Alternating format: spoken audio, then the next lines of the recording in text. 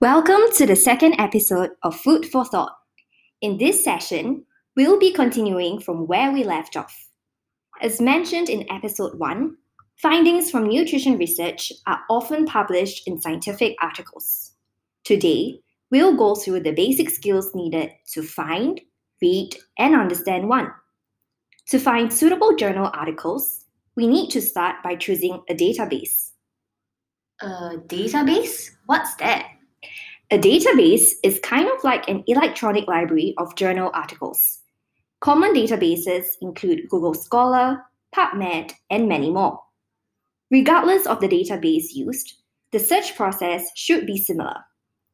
After choosing a database, we need to think about our search terms.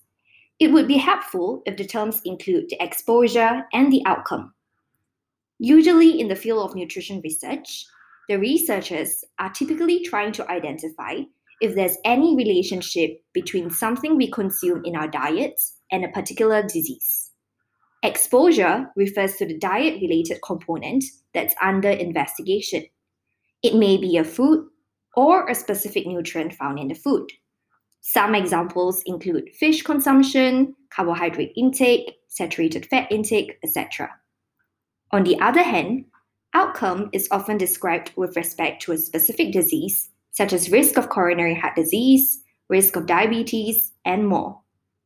Assuming that we are interested in finding the relationship between fish, which is the dietary exposure, and coronary heart disease, which is the outcome, we can simply enter these two terms into the search tool.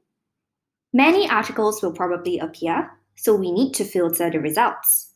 Some common filters to use would be: firstly, the free full text filter. By choosing this filter, all results that appear will be fully accessible at no charge.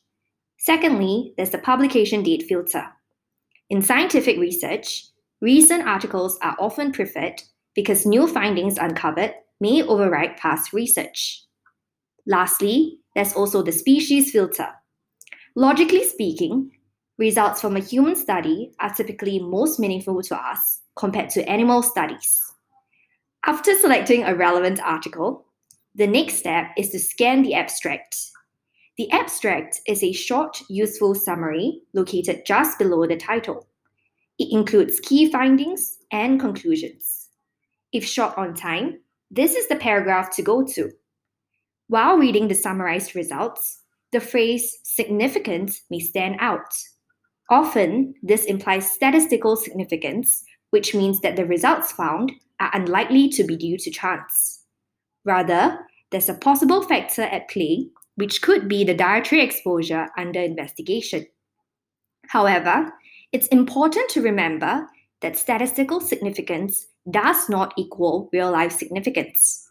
Statistical significance does not consider how practical the results are, while real-life significance does. Let's imagine this scenario. Perhaps a study found that eating a diet pill for 6 months was associated with a statistically significant weight loss of 0.5 kilograms. Over here, statistical significance implies that the weight loss is most likely not due to chance, but perhaps due to the diet pill. However, after reading the results, will you as a consumer be rushing to buy those diet pills? Definitely not. I mean, losing only half a kilogram in 6 months is ridiculous. I may as well rely on my own effort to lose weight naturally, which will be much cheaper too. Indeed. Now, do you understand the difference between statistical significance and real-world significance? Yes, I do. While statistical significance is important in showing that an outcome is not due to chance, we also need to consider real-world significance for the practicality of the findings. Spot on. Now, moving on, after scanning the abstract, we must decide how dependable the findings are by analyzing the methods section. While reading the methods, think critically by asking the following questions.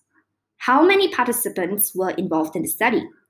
If the number of participants is small, it's less likely that the findings can be projected onto the larger general population. Secondly, where does the research sit on the hierarchy of evidence? Hierarchy of evidence. This is a big phrase that I don't quite understand and have not come across before. I'm not surprised.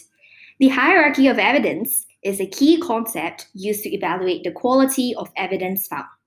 It's similar to the health star rating system used to grade packaged foods. With this, I'll leave you with some homework to prepare for the next session. Try to read up on this hierarchy of evidence and bring your knowledge to the table. I think it's time for me to take a break and time for you to helm the conversation. No problem. Fantastic!